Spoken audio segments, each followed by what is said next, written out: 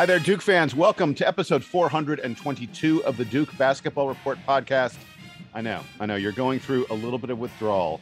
We didn't do a pod over the weekend. I'm going to be honest, there just ain't a lot of Duke news happening right now. So we've been a little, we took a little break. We've been cranking these puppies out 2, 3, sometimes even 4 a week for quite a while now. And so we took a little rest, but we are back for your listening enjoyment. I, of course, am Jason Evans. I will be hosting this week, and joining me, as they always are Sam Klein and Donald Wine. Donald, how are you feeling this morning? I feel pretty good. It's a nice little Wednesday. I am a little tired because I went to bed at 1:30 last night. That's what happens when the NBA playoffs are on late. But yeah, it's been a good week so far. Yeah, and Sam Klein reporting to us from his office, I believe. Yes, reporting from my office. I am. It feels like I'm recovered from COVID. I don't know. I don't know the exact timeline here, but it was like 3 or 4 bad days, and now I'm more or less back to normal. I still have the Jason. I don't know how long the foggy brain symptom remained for you, but I still feel just like a little bit in a daze. And also, I've talked to a couple people that said that they have something like this. My dreams have become much more vivid and confusing since I caught COVID. I don't know if that has anything to do with anything, but I'm waking up. It means you have a brain. These symptoms, to me, it's your brain is working. My brain is less functional during the day, but somehow more functional at night. So I might have to get that checked out. Number one thing about foggy brain is you have to have a brain for it to be foggy. So that is true, which I'm blessed to have. 2 for 2. Well, we're glad you're feeling better, Sam, as your bout with COVID. I think just about everybody, other than Donald, has gotten COVID at some point. Knocking on wood, ladies and gentlemen, as I speak. Knock on wood. Guys, so here's what's on tap for us today.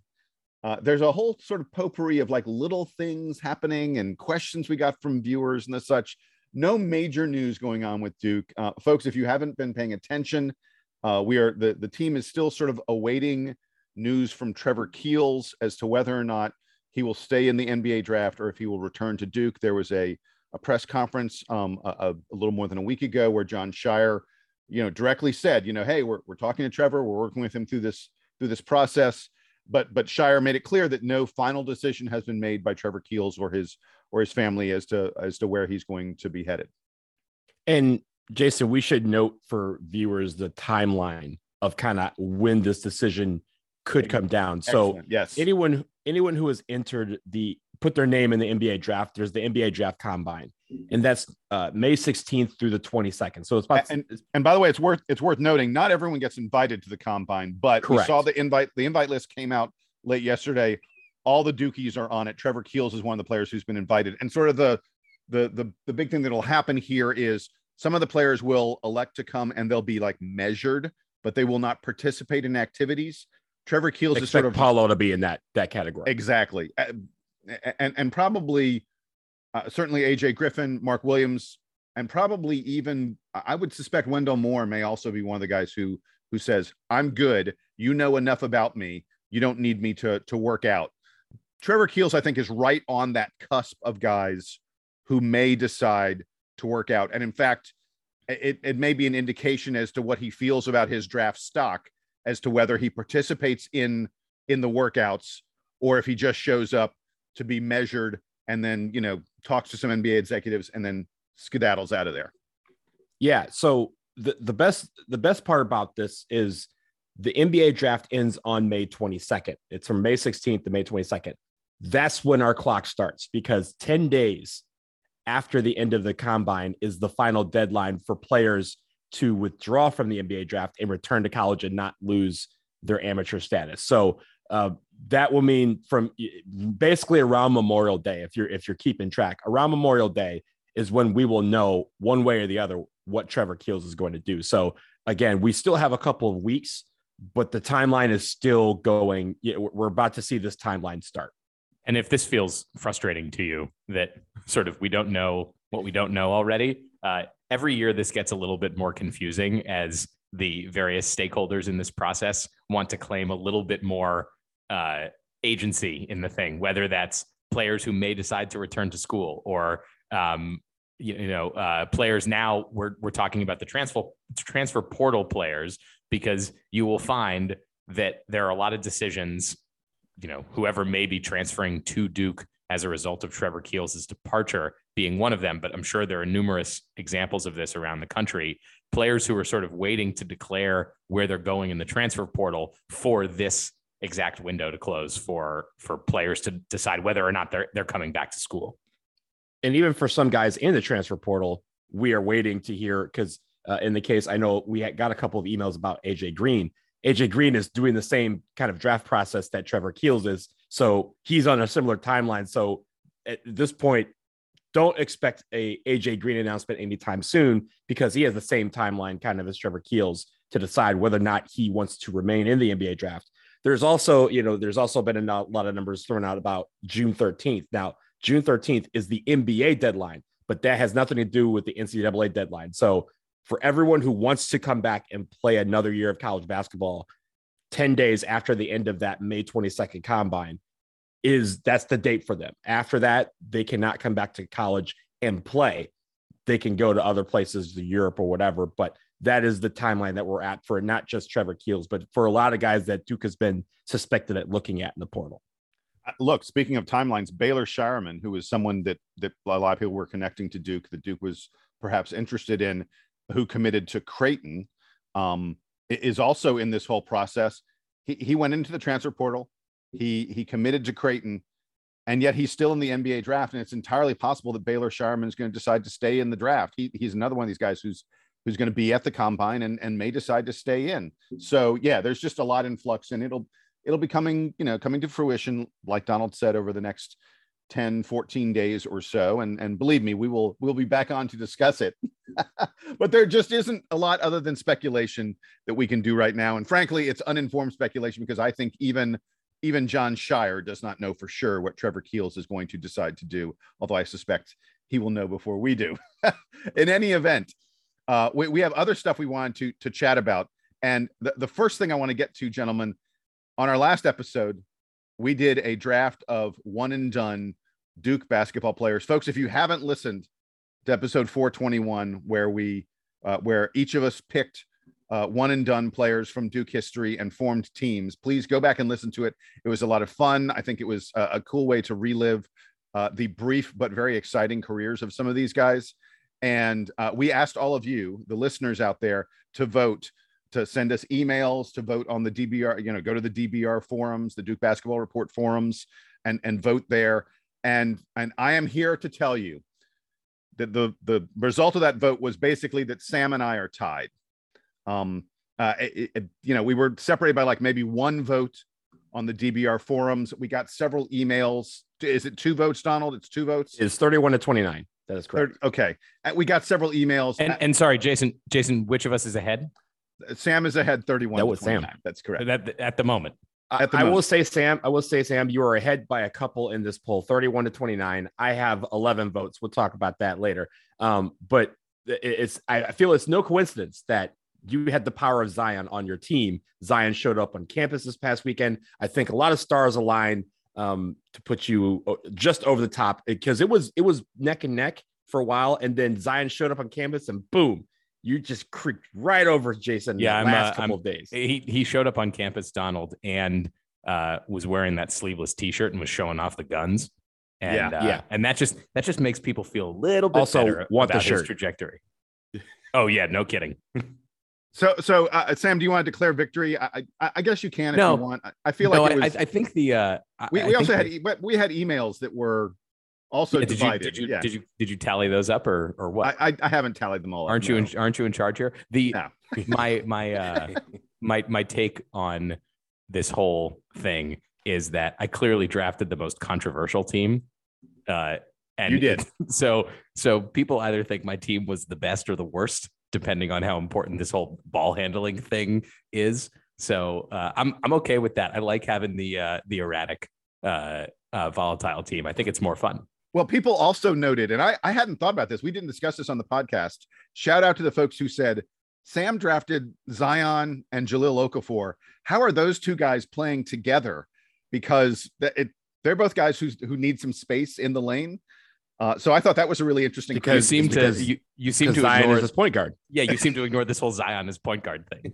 Multiple listeners emailed us and mentioned this exact point, and I was like, all of you were sort of similarly not listening to me, which is not new in my life. Folks not listening to me is totally fine, but don't come at me with that argument.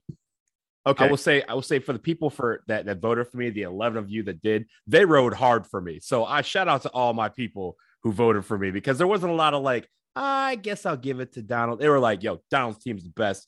And those are the smartest people on here. So that's how I take it. My people rode hard for me. Thank you very much. I will say that most of the people who voted for me definitely pointed out that my final draft picks, that getting Wendell Carter, Vernon Carey, Cassius Stanley at the end of the draft, people were like, dude, that's some really good drafting. Those are some really good players to be coming in there at the bottom. But anyway, we wanted to thank all of you for participating in our little game. It was fun. We enjoyed doing it. We will have more stuff like that as we attempt to fill the, I don't want to call it a void, but a space, so to speak, during the summer where there's not as much break in the schedule. Yeah, we're on a bye week or there 2 you or go. 4. There you go. Exactly. But we the other thing we'd asked all of you to do was to send us some questions, and we got some really good ones. And I want to just take a couple moments to answer a few of those here on the air.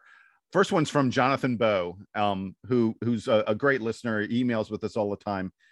And the one I want to get to is this. He said, what are you most hoping will change in terms of the, game strategy, the on the court strategy under the Scheyer era from Coach K?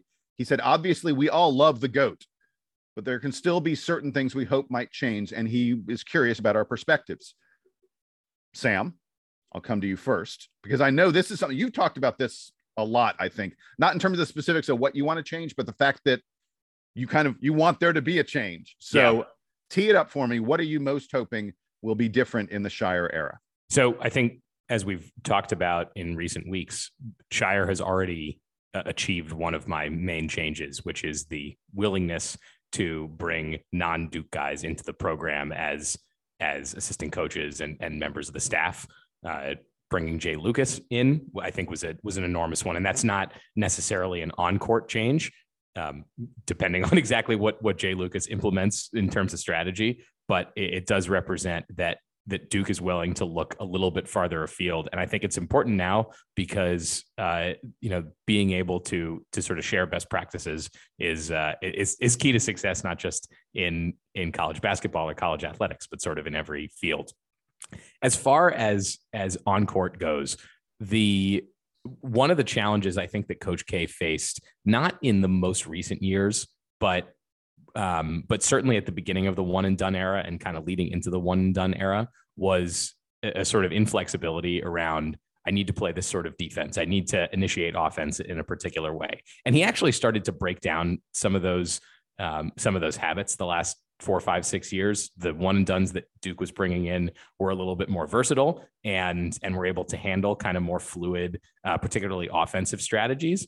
I'm looking for Scheyer to just like totally embrace that. And when we go into every season, we kind of don't know what Duke is going to be best at, be it, high pick and rolls, running offense out of the post, being really known for like clever, Golden State Warriors or San Antonio Spurs type play calling. All of that I feel like should be on the table for Jon Scheyer, and he's young enough and I think is connected enough in the NBA that he can kind of be always tinkering, always looking for the best new strategies. We I think would have lamented a few years ago that Coach K was becoming more rigid in his game planning, and I hope that Scheyer brings a level of flexibility, which I believe he's already demonstrated his ability to do by bringing in an assistant coach who really has no ties to the program.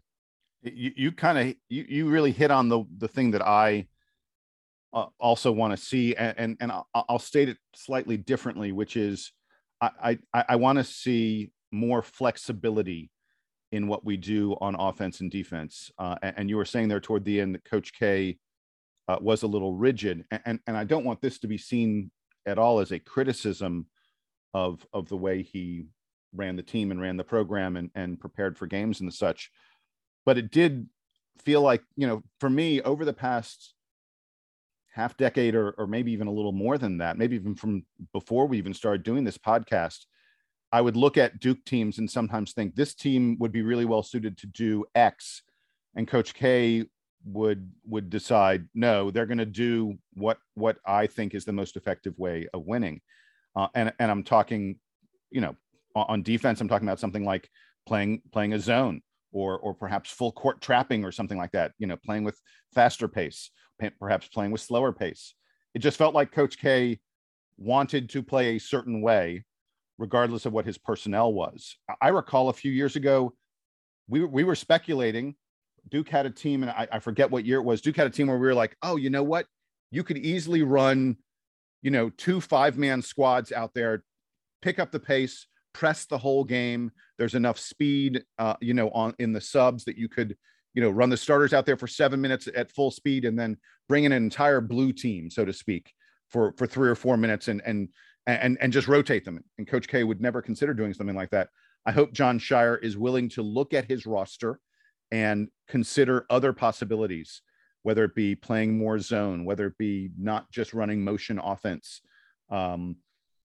playing more guys. I think perhaps the biggest thing for me is playing more guys. And part of playing more guys isn't just for success this year, but it's success for multiple years, because I think that you get guys more experience. They develop a little bit better if they have played a little bit more in games. And, the transfer portal, you keep them around your program a little bit more.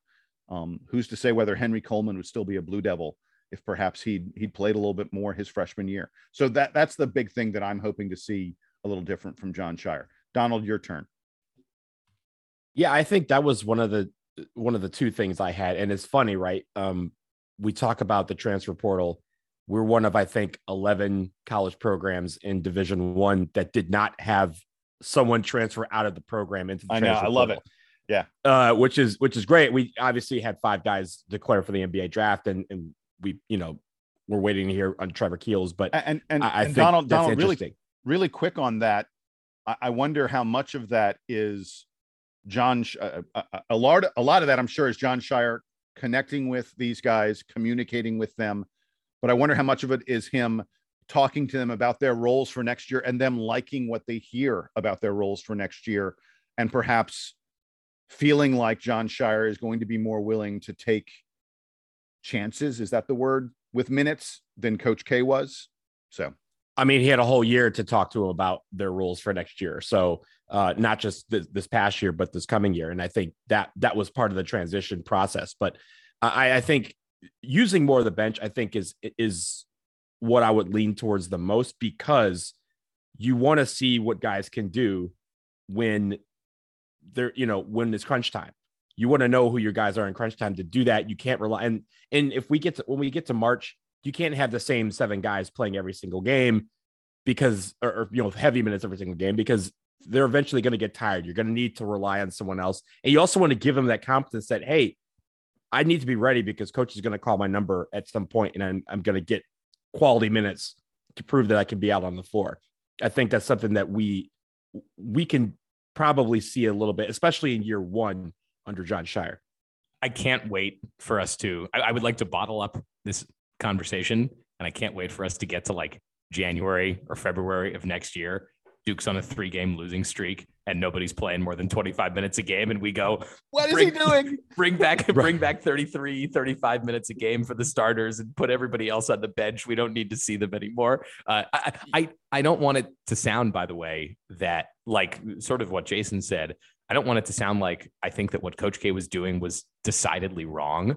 It just felt like the fans didn't get to see as much behind the curtain because Coach K was really not interested in experimenting in games. And we've heard about, how difficult the practice are. Part of the reason you come to Duke is because you get to be playing the best guys in practice in addition to playing the highest profile games. So maybe we're wrong. Maybe we don't need to see all that experimentation. Maybe Coach K was, draining the most out of every ounce out of all the guys that were coming through the program. But it is in a way sort of more fun for the fans to see that experimentation, to see weird lineups, to see weird game planning. It'll make it more fun for us. And this is the second thing. And I think this is very important in how I structure this. I want this to be a Jon Scheyer team with Coach K tendencies, not a Coach K team with Jon Scheyer tendencies. And what I mean by that is I don't want people when, we rattle off, 14 wins in a row to start the season next year, that people are going, well, this is just Coach K's team and, Jon Scheyer just kind of keeping it together. I want him to be able to feel like he can bring his own coaching style into this program and say, this is my team. This is how I want to run it. And even if it's different from Coach K, and there's going to be things that he will do that are going to be different from the GOAT, but that's okay. I want this to be his team. And if we have some tendencies where he goes, hey, we have a game where instead of playing 11 guys, he plays 7. Like, that's a Coach K tendency. That's cool. Like, I'm okay with that. But I want it to be where he feels like he can spread his wings and put his mark on the program, because that's honestly what Coach K was able to do back in 1980. He was able to spread his wings and put his mark on the program. And even if there's a few struggles, and that's the thing I think us as a fan base are going to have to deal with, but there may be some struggles that we're not used to in these first few years. But let's see it through and make it where this becomes Jon Scheyer's team. And I think that is probably the biggest question mark as to how this team is going to run and why we kind of have this question from Jonathan. And I think that's kind of the thing I want to see.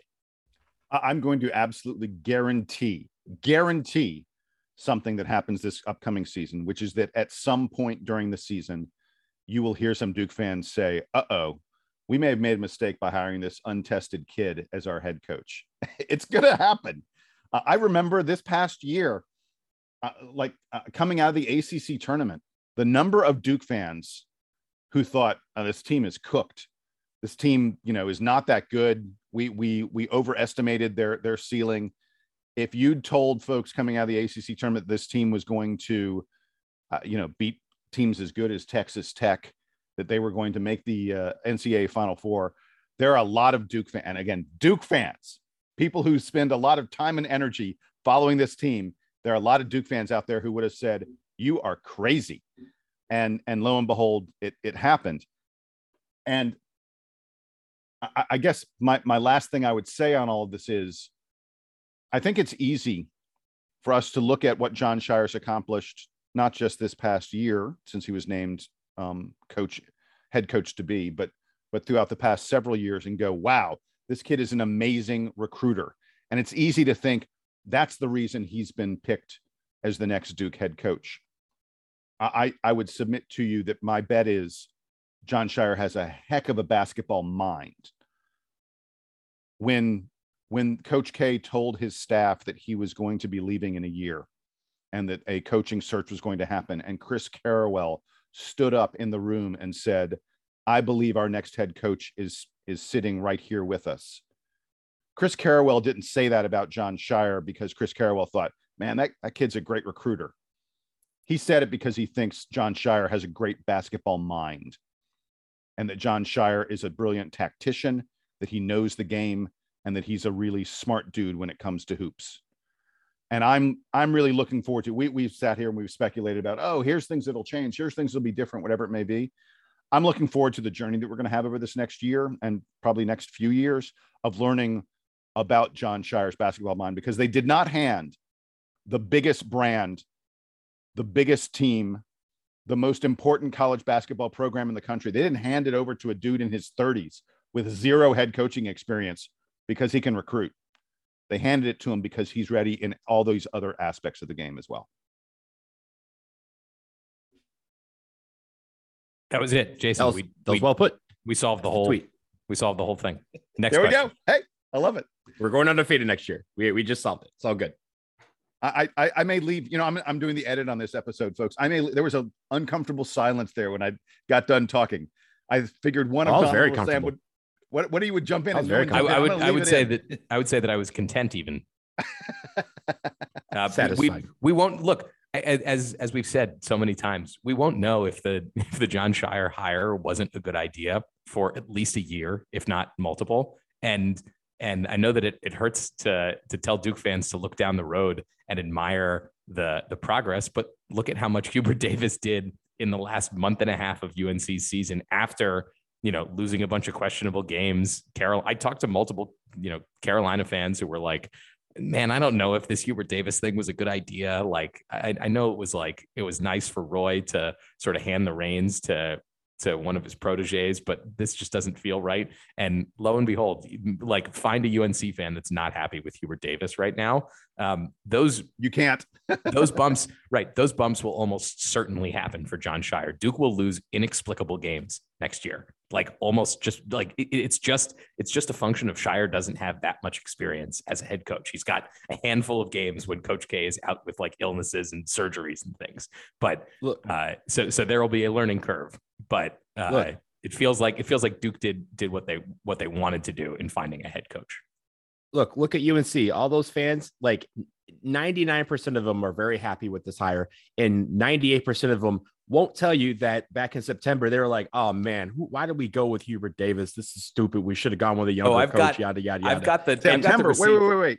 September. How about January, February, when they lost to Pittsburgh in February? There are plenty of UNC fans who are like, "We're doomed. I had the receipts. I had the receipts in my text messages. There are definitely people who had, again, we were gonna, ladies and gentlemen out there, we were gonna have a question about.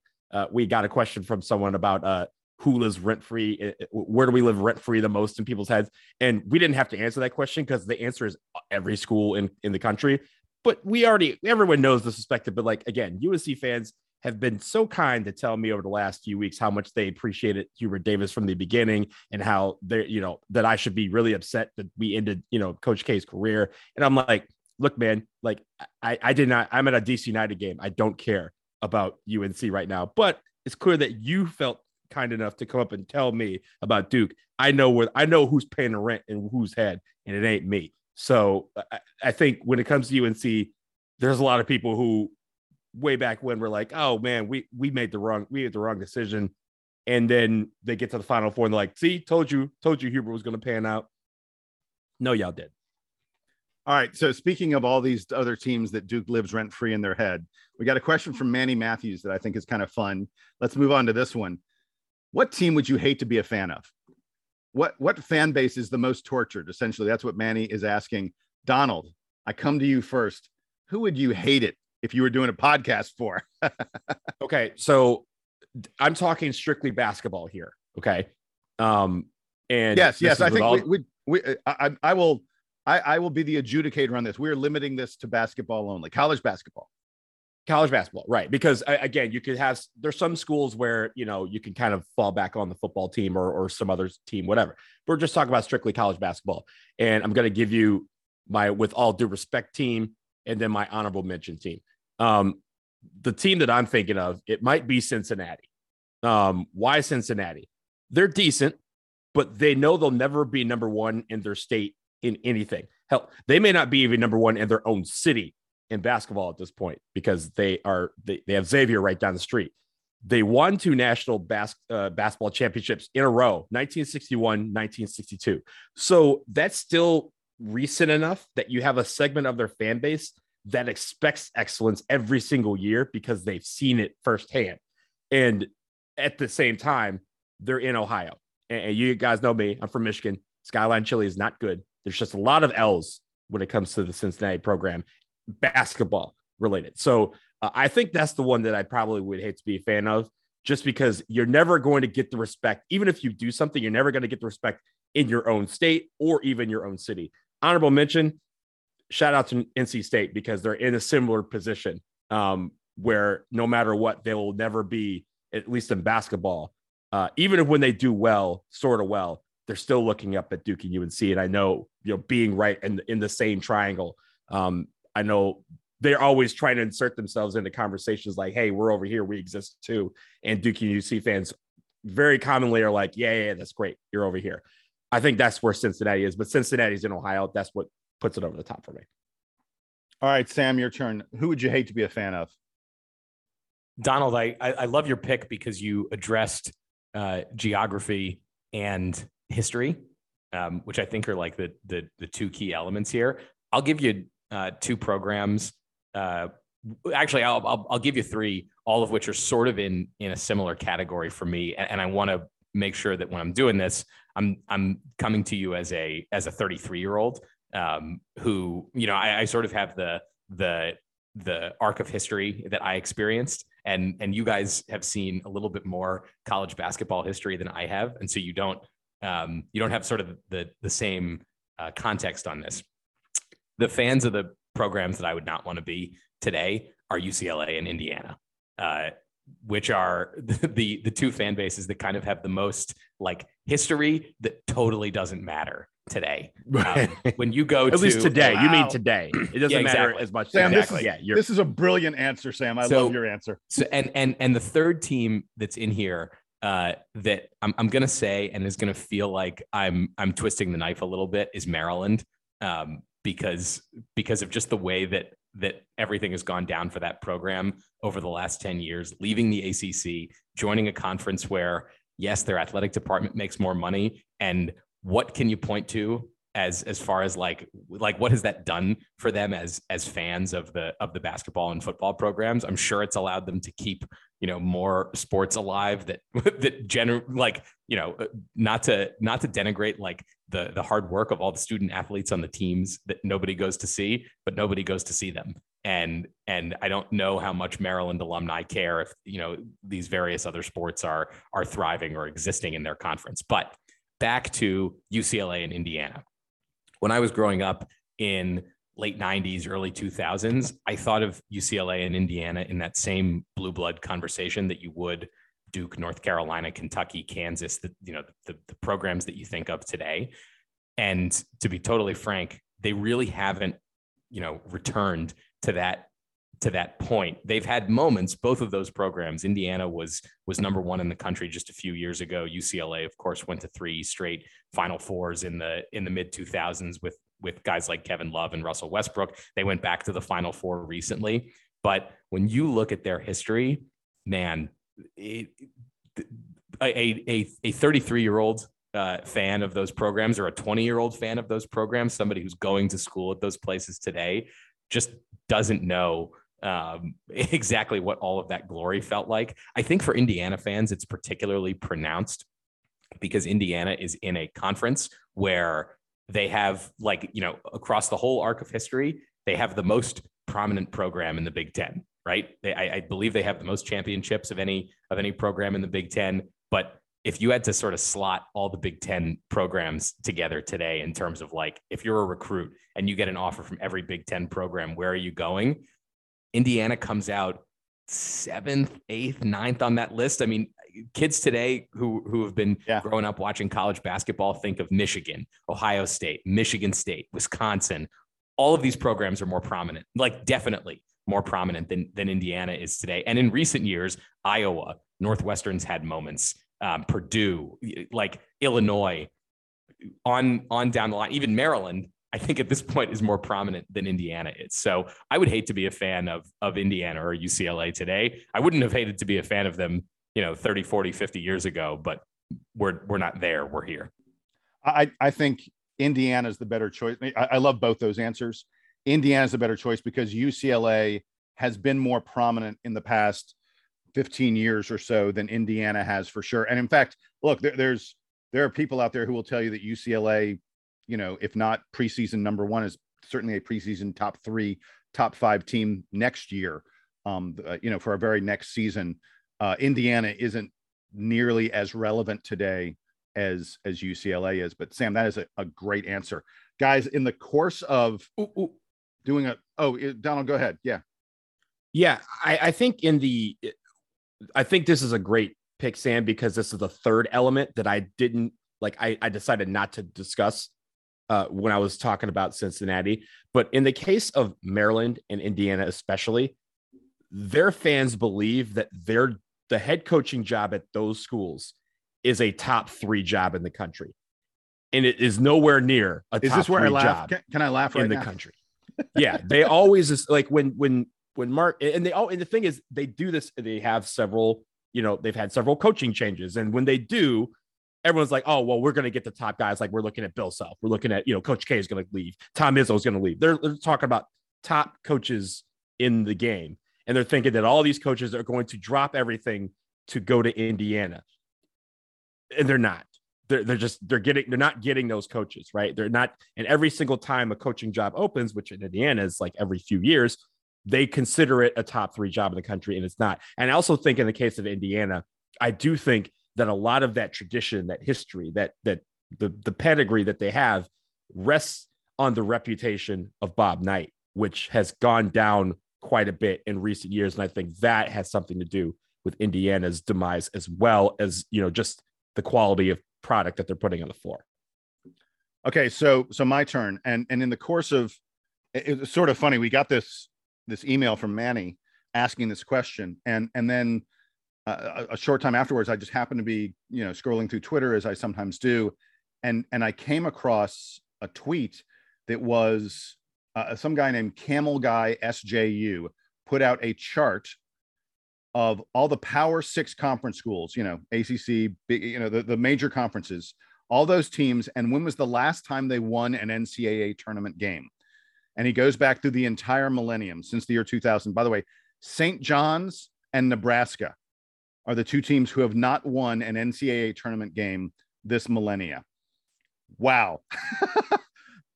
So first of all, St. John's, a team with a tremendous amount of history and people who really care about that. In Nebraska, yeah, whatever.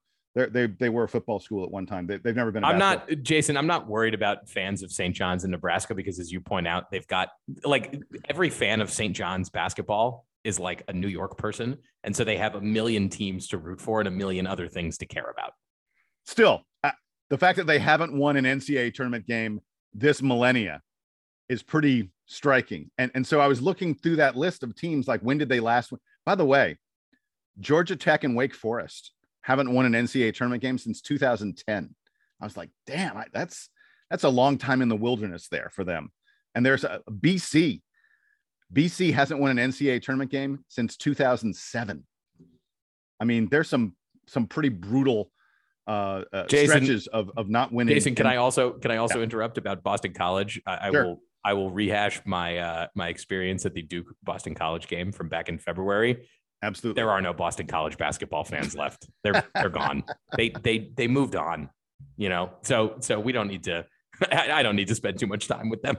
But then there's also the point of this, right? Like, you mentioned St. John's, which is clearly a basketball school, and Georgia Tech, which arguably can be considered more of a football school. At least that, like, what the fan base cares about more is football over basketball, as opposed to here, where they care about basketball more than football, right? Like, yeah, that leads to the fan bases. Like Indiana, they don't care about Indiana football. All they care about is Indiana basketball. And when they're mediocre, it really pisses them off. So that's where I'm considering when Sam was talking about just their fan bases are just insufferable for no reason. Like, that has something to do with it too.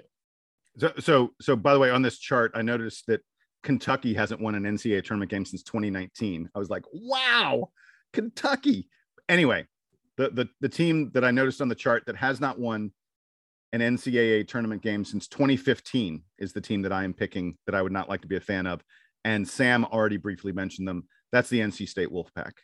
I can't imagine being in the midst of such a hoops. I mean, the triangle is the beating heart of college basketball because of Duke and UNC and NC State fans. And there are a lot of NC State fans, and they care passionately about their basketball team.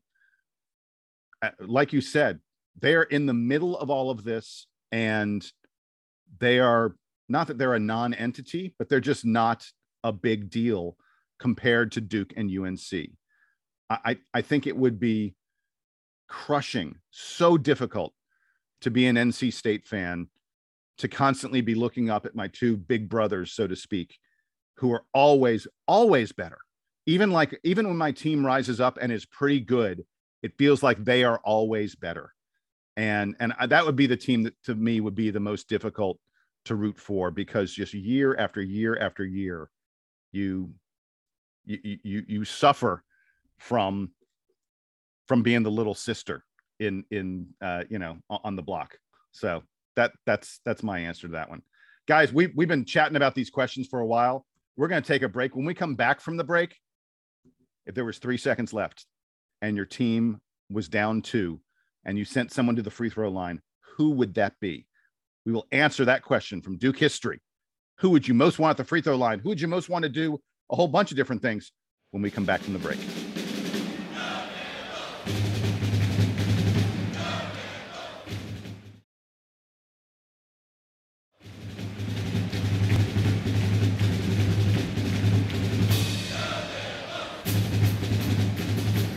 All right, we're back, and as we continue on this this sort of weird answering questions and just picking topics out of the ether, I think they call this a mailbag episode. Yeah, exactly. Definitely a mailbag. Thank you, Sam. As we continue down this path, we're not going to the mailbag. We're going to Twitter. Ryan Lohman, who is at the Duke Nation on Twitter, a great follow on Twitter. There are some really great Duke Twitter follows out there, and Ryan Lohman is one of them. He tweeted out something that I thought was really fun the other day. I'm going to have you guys play this game along with me. He said, pick a former Blue Devil for each of these categories. He had a bunch of categories. He said, pick a former Blue Devil. And by the way, you can only pick one player for each. So the first category is pick a former Blue Devil to get a bucket. You got to get a bucket. Who is it going to be? Donald, who's your pick? Zion. Sam? Ooh, I think there are a few good choices here, but I feel like Jay Williams would have been my my pick for getting the bucket in Duke history. It's a good pick too. Yeah, and that's who I picked Jay Williams because. Oh, well, then that's boring. Sorry. All right, fine. I picked Johnny Dawkins. That's a fine choice as well. That's a fine choice as well. Okay, so we've now marked Zion, Jay Will, and Johnny Dawkins off. All right. The next one is pick a former Blue Devil to get a defensive stop. Sam, I'll come to you first. Oh, I'll steal Donald's selection first because it's so clearly Shane Battier. I don't even know why we're asking the question. Donald, do you concur? I concur. Donald just concur. Okay, so I went outside the box on this.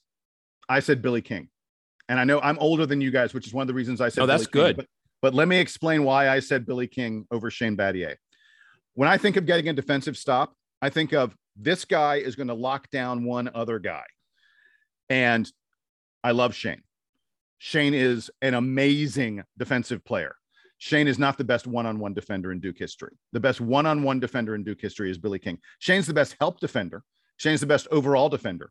But if I need to stop on one guy, I'm picking Billy King because he's the best one-on-one defender in Duke history. I need to go watch the tape. I am certainly aware of this reputation, and I know that he won National Defensive Player of the Year. But I need to review the tape on Billy King because I believe you, Jason, that it was that good. I just never. Yeah, he was really good. He was really good. Also, I considered Matt Jones for like one-on-one defending as well because I thought he was an elite one-on-one defender. He may not have been, National Defensive Player of the Year, but he struck a chord with me. But it's clearly Shane for me. Well, and the other thing is we should consider, who are we playing? Like, are we playing a team that has a really good guard? Or are we playing a team that has a big man? Because if they got a big man, I'm putting Sheldon back there, and Sheldon's the guy who's going to block that shot. And by the way, Sam, if you want to check out Billy King, the game against Temple in the NCAA tournament, it was a great Elite Eight game against Temple. Mark Macon of Temple was a freshman and was the freshman of the year. He was an All-American. This is back before freshmen dominated college basketball. This dude dominated like almost no one ever has. And Billy King wrecked his career. I want to be clear about that. Mark Macon was never the same after that one game his freshman year against Jason. Is this Duke versus Temple in 1988? Yes, I believe it was 88 was the year. Yes. All right. It is on YouTube. I will put it in my watch. Oh yes. Mark Macon was a player in this game. Oh my goodness. He went 6 for 29. Yes, he did. Yes, he did. Went 6 for 29. And like I said, look at his stats. Look at what Mark Macon, if you go to Basketball Reference or something like that, look at his stats, what he was as a freshman. And then like in subsequent years, he literally had nightmares about Billy King for the rest of his life. He shot. Okay. So I did, as you said, I'm on his Basketball Reference page. Yep. He shot 45% overall from the field as a freshman, including 46% from 2 and 42% from 3. Like, pretty good shooter. Not elite by today's standards, but like definitely an elite scorer in the 80s.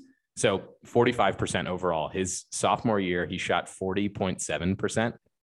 including just 44% from two. His junior season, he was 39% from the field. He got worse every year because Billy King continued to haunt him. That's how great a defender Billy King was. Man, all right, we're moving on. Hey, this is one of those. I will say, shout out Mark Macon, former Piston. He made it to the NBA, so I'm okay. This is one of those stories. You know how when Jason, I'm going to offend you very quickly. Go ahead, for the sake of the conversation. You know how when old people tell you about this thing that happened once upon a time, and you're like, that didn't really happen that way. You're full of garbage. Jason, you're totally right. The stats say this happened exactly as you said. So I believe it now. Now I need to go watch the game. So I will put that in my YouTube watch later, and I will consume that very soon. I love it. As we move on the list, make a three. Pick a former Blue Devil to make a 3-pointer. And again, I want to point out, you can only pick a guy once for this category. So it'd be easy to just go. Wait, that's not what he said. That's not what he said. He didn't say that in a tweet. He said he didn't say that. Pick a different player for each one. That's what he said. A different player. Says, did he say a different player? Because I'm pretty sure he just said former player. He said pick a different player for each one. So otherwise, there are like 4 of these categories that you could pick JJ Redick. I'm going to be honest, and you're not allowed to do that. It's pick one for each category. All right. So Donald, if you may need a second here, I'll go to Sam first. Sam, who's your former Blue Devil to make a 3-pointer? Because, and the implication, Jason, because we haven't gotten to the end of the list, is that you also need a former Blue Devil to make a free throw, right? Yep. And JJ Redick, as good as he was from 3, was arguably better sort of relative to the average at the free throw line. So I think I got to save JJ Redick for making a free throw, which means that for making a 3, the great thing is there are a ton of guys in Duke history that were great 3-point shooters. Among them, who do I want the most? I was going to say Gary Trent just to make Jason upset, but I know that his average wasn't as good. I didn't prepare the answer to this one, which is why I'm stalling. Donald, do you have an answer? No, I was going to wait for your answer because I tell you what, guys, I'll go first. I got Kyrie Irving. Do you guys know Kyrie was 46% from 3 in that abbreviated season he had? I think 46%. Are we still talking about your team here, or are we talking about? Is this a conversation about the conversation? I'm saving JJ Redick for another category, and so my 3-point shooter is Kyrie Irving at 46.2% from 3-point range. All right, I've given you guys a couple of moments. Why don't you take Luke Kennard? I'll go. Take Luke Kennard, Donald. No, I'm not taking Luke Kennard because Luke Kennard was a great 3-point shooter, but he was a better scorer, and I think that was his thing at Duke. I'm going Seth Curry. It's not a bad choice at all. Not bad. I actually think that was going to be my selection as well. So am I allowed to? Are we allowed to double up on guys? Yeah, absolutely. I also wanted Seth Curry here. I like it. All right. The next category is get a rebound. I actually think this is a pretty easy choice, but we'll see if we all have the same person. Donald, who's getting a rebound for you? Marvin Bagley III. Ooh, I considered that. That's not who I picked. That's who I considered. Sam? I think that's a good selection. There's another one I considered, but yeah. I like that as a selection, but I'll take Sheldon Williams. Or no, sorry, I won't take Sheldon Williams. I will. Ooh, I already took Shane Battier, and I like him getting a rebound for me. I'm also stalling on this one. I will. Shoot. You know what, Jason? I need your answer first. So you have to pay the rent. I'm taking the landlord, Sheldon Williams. He's getting my rebound. He had bummer. I believe he has the highest single season rebounding average in Coach K history. So that's do I need someone to get a block? No. Oh, then I can take Sheldon Williams. There you go. You're not blocking a shot. So you're taking Sheldon Williams. All right. Make 2 free throws. Is this where JJ Redick comes off the board? Sam, who's making 2 free throws for you? Yes. JJ Redick, I think it was his junior season, was to say he was automatic from 3 is only slightly an exaggeration. So I think you got to take JJ Redick, and you got to use him on this category. Donald? Jonathan Clay, JJ Redick, was literally flirting with another dude in college for the greatest free throw percentage of all time. Like it was people audibly gasped when he missed a free throw, and he's the only guy in Duke history that could tell 9,314 people in Cameron to cheer for him while he was shooting free throws because it would help him with his concentration. That is John Clay Reddick. So I'm not taking JJ Redick for this category. I instead am taking Tyus Jones, who hit 89% of his free throws. I'm saving JJ Redick for the next and final category. But Tyus, like I said, hit 89%. I mean, yeah, JJ may have hit 90, but there's functionally very little difference in those. And Tyus was clutch gene, big time clutch. If I need to hit 2 free throws, it is with the game on the line. It is late in the game. And what Tyus showed me in 2015 was nerves of steel. I love JJ Redick. When the game was on the line in the NCAA tournament, JJ Redick was not super reliable. He almost every year fouled is what you were trying to say. He was fouled. Almost every year that Duke went out during JJ's career, JJ had a bad final game. Let's just put it that way.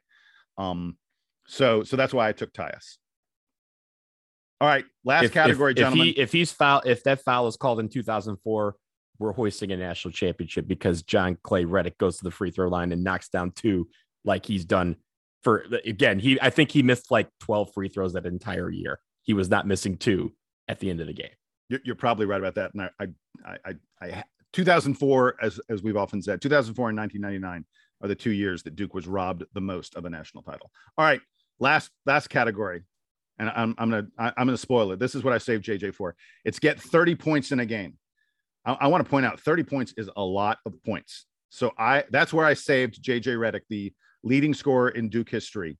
That is my pick to get 30 points in a game. And I should point out that he is the guy who has more 30-point games than anyone else in Duke history. So, Sam, who's getting 30 points for you? Since we haven't used him yet, or at least I haven't used him yet, and none of the rest of you have, I just feel like I got to plug Christian Laettner into one of my categories here, such that by the end of his college career, maybe it's that Christian Laettner just had too many other good players on his team. His last 2 years in Durham, he had Grant Hill to take some of the scoring load. He had Danny Ferry his freshman season. So I'll take Christian Laettner here. I am not sure. I bet Christian Laettner had less than 5 30-point games in his career. He may have had less than 3, although against Kentucky, the big game in 90, he had scored exactly 30 points in that game. So. Yeah, there's I think that's more an aspect of like team competition or team composition than it is about Christian Laettner. It's just like JJ Redick was on teams where he was required to carry that scoring load. I'm not saying that I don't want to denigrate, but right. All right, Donald. My guy is Rowan Alexander Barrett Jr. You know him as RJ Barrett. It's not a bad choice. Him and Zion, like sometimes they traded 30-point games. Sometimes they decided to both do it at the same time. It was great to watch. And if you need a 30-point game, I'm looking at the kid who in the NBA has had a few 30-point games as well. So I'm going with him. Kind of remarkable how little we talked about Zion, Christian, we spent a lot of time talking about JJ. I mean, Zion, get a bucket. I started with Zion and I didn't need any explanation. I think everyone understood what I was going with. All right, guys. So that's pretty much going to wrap it up for us here on this episode of the DBR podcast. I'm going to take host privilege though for 1 second. I do want to mention something very quickly. Guys, last night I went and I saw a screening of a movie that comes out in a little more than a week. I'm telling all of you right now, you need to go see Top Gun Maverick. I've heard this. It is incredible. That movie ended, and as folks may be aware, I'm a film critic. That movie ended. I turned to some of my critic buddies and I said, okay, Aliens, Terminator 2, The Empire Strikes Back, The Dark Knight. I said, where does this rank among the all-time greatest sequels? And we all agreed it's right up alongside those films. The final 45 minutes of this movie is just perfect. Every single second of it is perfect. If you've not seen Top Gun, see Top Gun, but this is better than Top Gun. Almost everyone I spoke to said that Top Gun Maverick is better than you need to see the original to have like the proper context on all the characters and the such. But I mean, wow, this is a heck of a film. So I don't usually come on here and recommend movies, but just go see Top Gun Maverick. It's fabulous. I mean, the teaser trailers that we've had over the last like year or so have been great. But when I saw Doctor Strange the other night, they had the full like 2.5-minute trailer of Top Gun Maverick. And yeah, it looks great. And everyone that I know that has seen it so far, they all said, yo, it's a must watch. So I was already looking forward to it. This just gets me more excited for it. There we go. All right. So that's going to wrap it up for us here on episode 4. I think we said 422 of the Duke Basketball Report podcast. Donald, Sam, thanks for joining me. I am Jason. It is time for the Duke Band to play us out and take us home.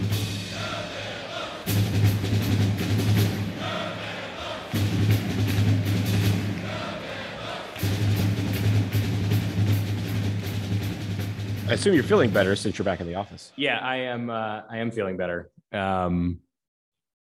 I felt pretty shitty last week, but now I'm back, I think. So that's good. There was a friend of mine sent me something, and he said that it's believed that 60% of the people in America have now gotten COVID at some point. I saw that same thing. Yeah. Well, they had an article about the dwindling number of people who have never caught it, and I'm like, I'm not about to out myself, but you know. Well, there you go. 60%. That matches with the group here, right? Yeah, exactly. Yeah.